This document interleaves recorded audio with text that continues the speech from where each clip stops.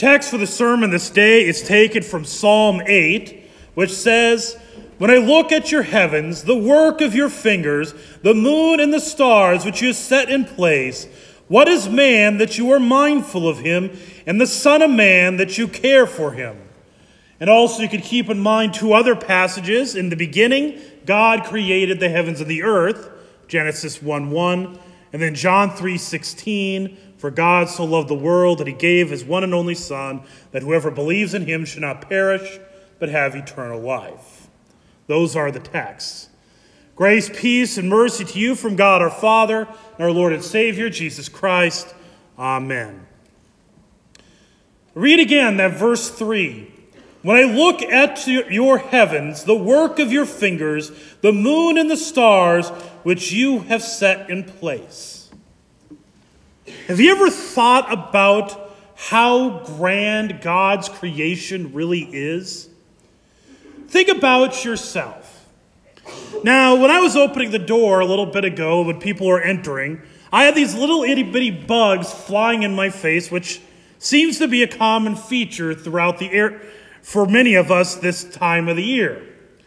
Now, me, in comparison to that bug, I'm pretty big. But how big are you compared to, say, this church building? Not quite as big.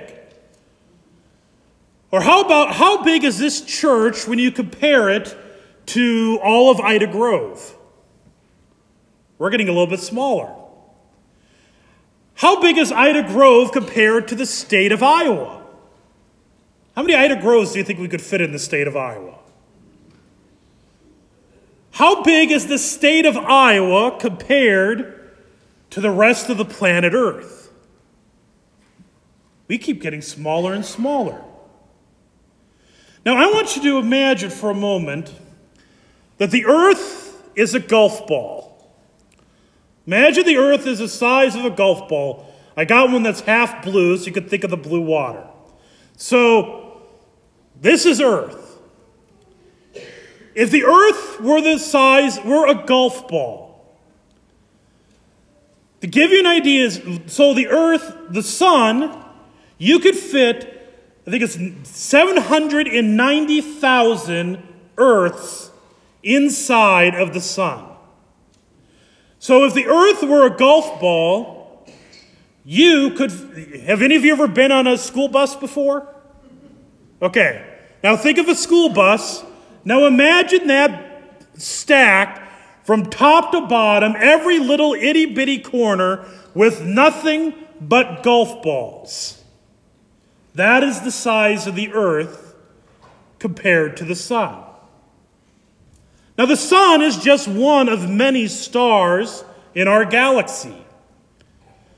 There's a star known as, sometimes it's pronounced Betelgeuse, but I prefer the pronunciation Beetlejuice because I grew up in the 80s and I love that movie. But Betelgeuse is the second brightest star in the sky. If the Earth were a golf ball, to get an idea as to how small it is compared to Betelgeuse, how many of you have ever seen the Empire State Building? Now I want you to imagine putting this golf ball at the base of the Empire State Building and go across the street and look up at that building and imagine that there are two more Empire State Buildings on top of it. The Earth, you're getting an idea that the Earth is a golf ball. Betelgeuse is 3 Empire State Buildings stacked on top of one another. We're getting even smaller. There's another star, Musifi. This is a star that, if the Earth is a golf ball, have any of you ever seen the Golden Gate Bridge? I want you to imagine putting this on the end of the Golden Gate Bridge in San Francisco and driving over into Oakland and looking across that bridge, and imagine that there's yet a second Golden Gate Bridge, which, by the way, that's 3.5 miles. If the earth is a golf ball, it would be the size of those two Golden Gate bridges connected. Or for those of us who are familiar with Polk City, it would be like 3 of the mile-long bridges that are right outside of Polk City. Anybody familiar with that bridge? Okay. I grew up in Ankeny, so everybody knew that. But anyways, then there is one last star that I'm going to mention. This one is known as Canis Majoris. Literally means the big dog. It is the biggest star that they are aware of at this point. If the earth were a golf ball, Canis Majoris would be Mount Everest. So imagine putting this at the base of that mountain, getting up in a helicopter or airplane or whatever, getting really good binoculars, and trying to compare those two. You realize how small we really are. And to give you perspective, the number of Earths you could fit into Canis Majoris, if the Earth were a golf ball, you could fill the entire state of Texas with nothing but golf balls 4 feet deep. See how small we are? Again, when I look at your heavens, the work of your fingers, the moon and the stars, which you have set in place, what is man that you are mindful of him? God He is holy, holy, holy, Lord God Almighty. He created the heavens and the earth with but a word. He said, "Let there be light," and bang. And no, I don't mean Big Bang. I mean, boom, it was there. He just said the words and it appeared.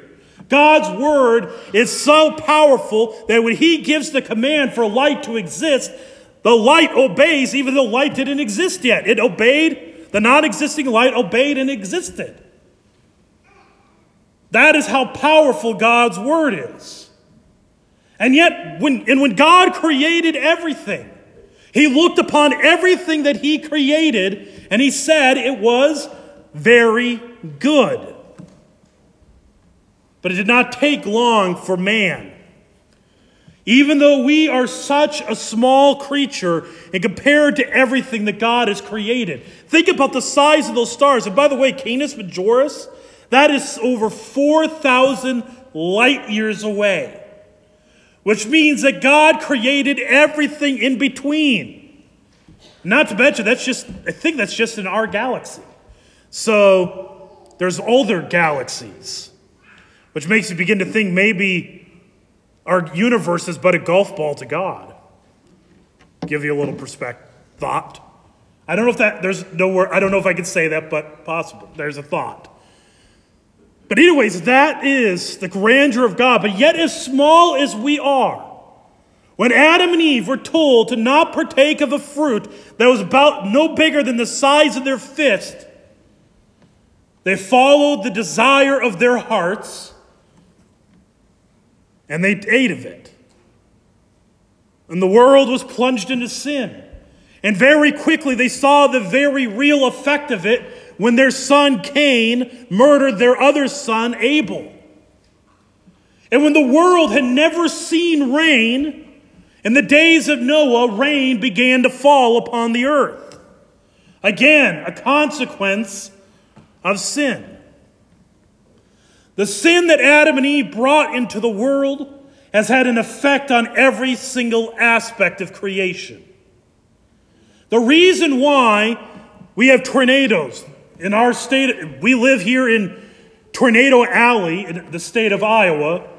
The reason why there are tornadoes is because of sin. It's a result of the fall into sin. The reason there is flooding, which has affected so much of our region, again, a consequence of sin. Earthquakes, hurricanes, volcanoes, all of it. Every disease, every famine, every drought is all because of sin. sin which we willingly partake of. Nobody has to twist our arms to sin. More often than not, our arms need to be twisted to not sin. We do it all of our own free will. And so again, what is man that you are mindful of him? In spite of the fact that we are so small in comparison to God, in light of the fact that we are the sinners who are constantly destroying his perfect creation, and we do it over and over and over and over again, he still is mindful of you. He is still mindful of us. Think about the meaning of the first article, the creed. God says that God gives us food, clothing, house, home, eyes, ears, all of our senses, and he does this all because we are awesome people? No.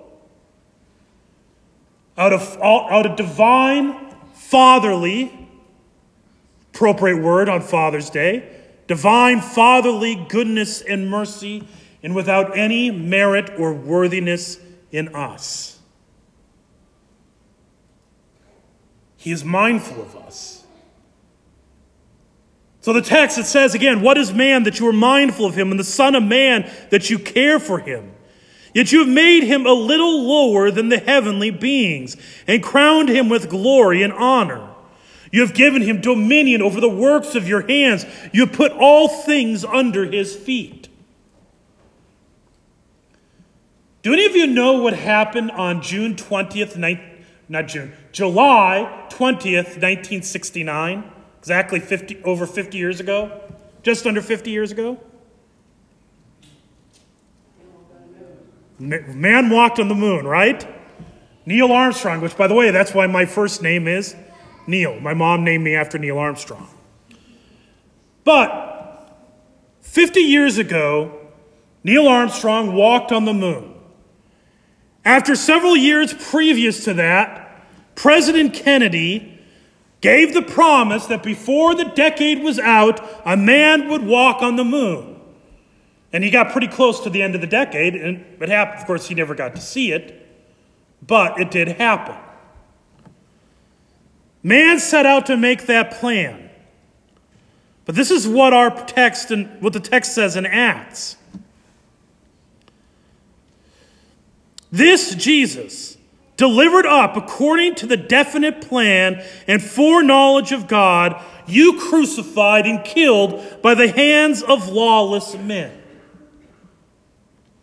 See, when man fell into sin, God gave the plan that he had set in place. If you ever noticed when you came into church, we're decorated for something going on this week. Vacation Bible School. The theme is miraculous mission.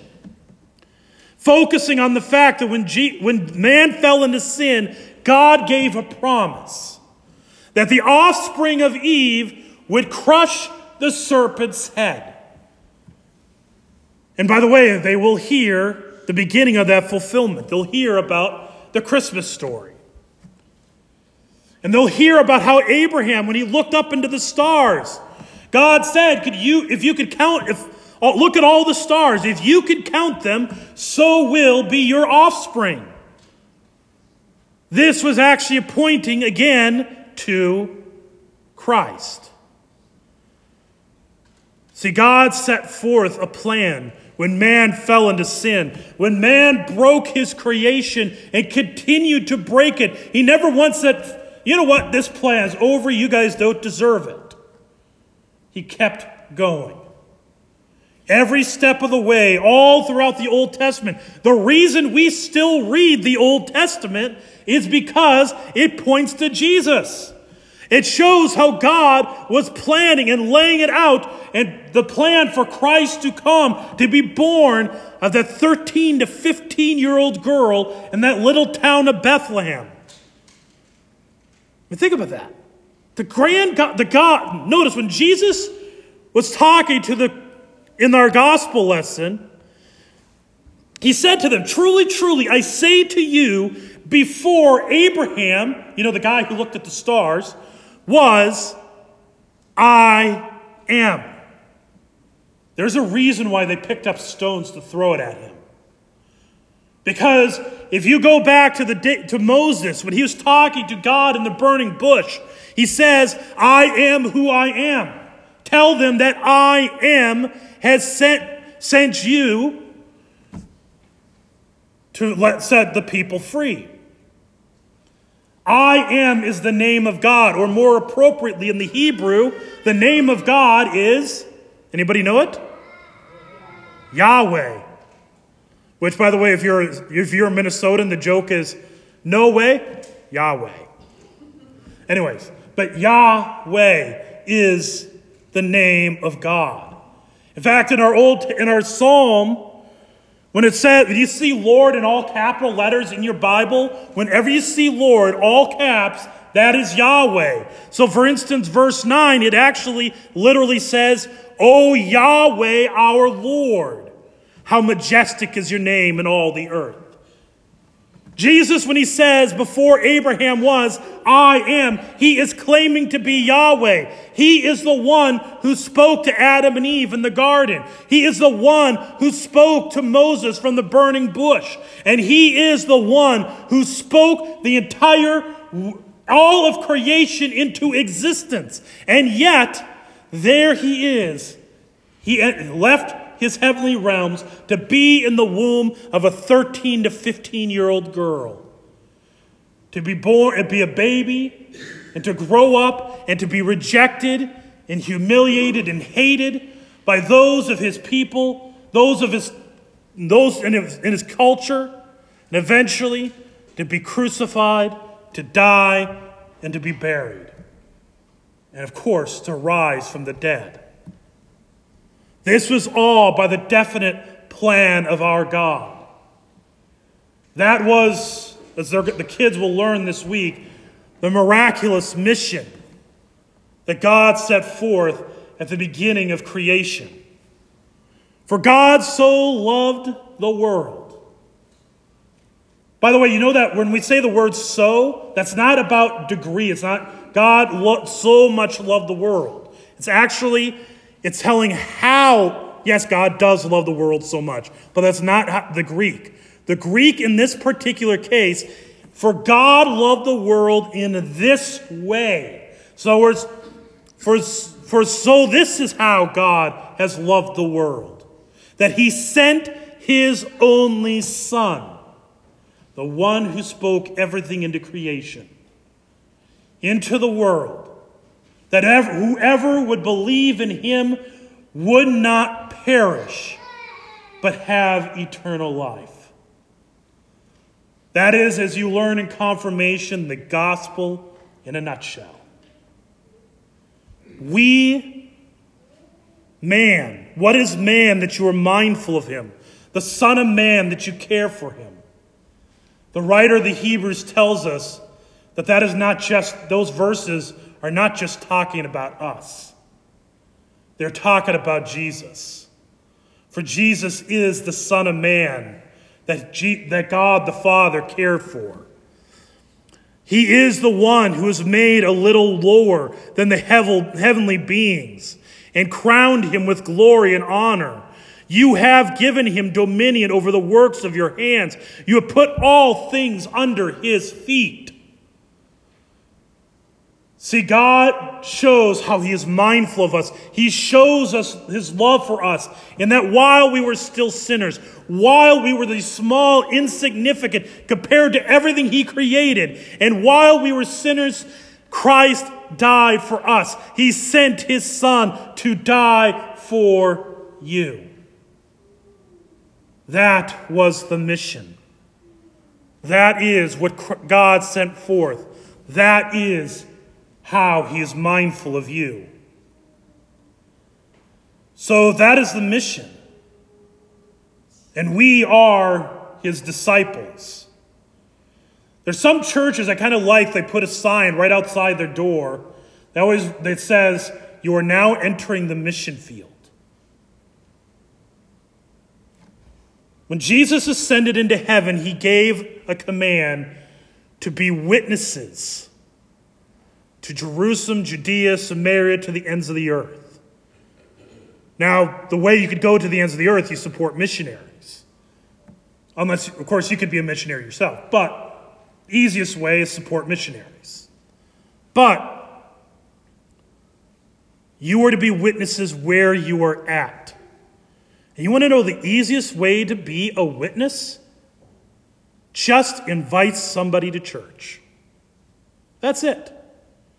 They found that 86% of all people who eventually went to church went because someone from that church invited them. Not the pastor, a member. And the reason why many people don't go to church is because nobody's ever invited them. But they wish somebody would. Think of somebody you can invite to come and hear and receive the love and mercy and grace of your God. Till the day comes when we celebrate with our Heavenly Father, with Yahweh, God the Father, Son, and Holy Spirit, in life everlasting. To him be all glory. Amen. The grace, peace, and mercy of our Lord and Savior Jesus Christ keep you in the one true faith to life everlasting. Amen. Please stand.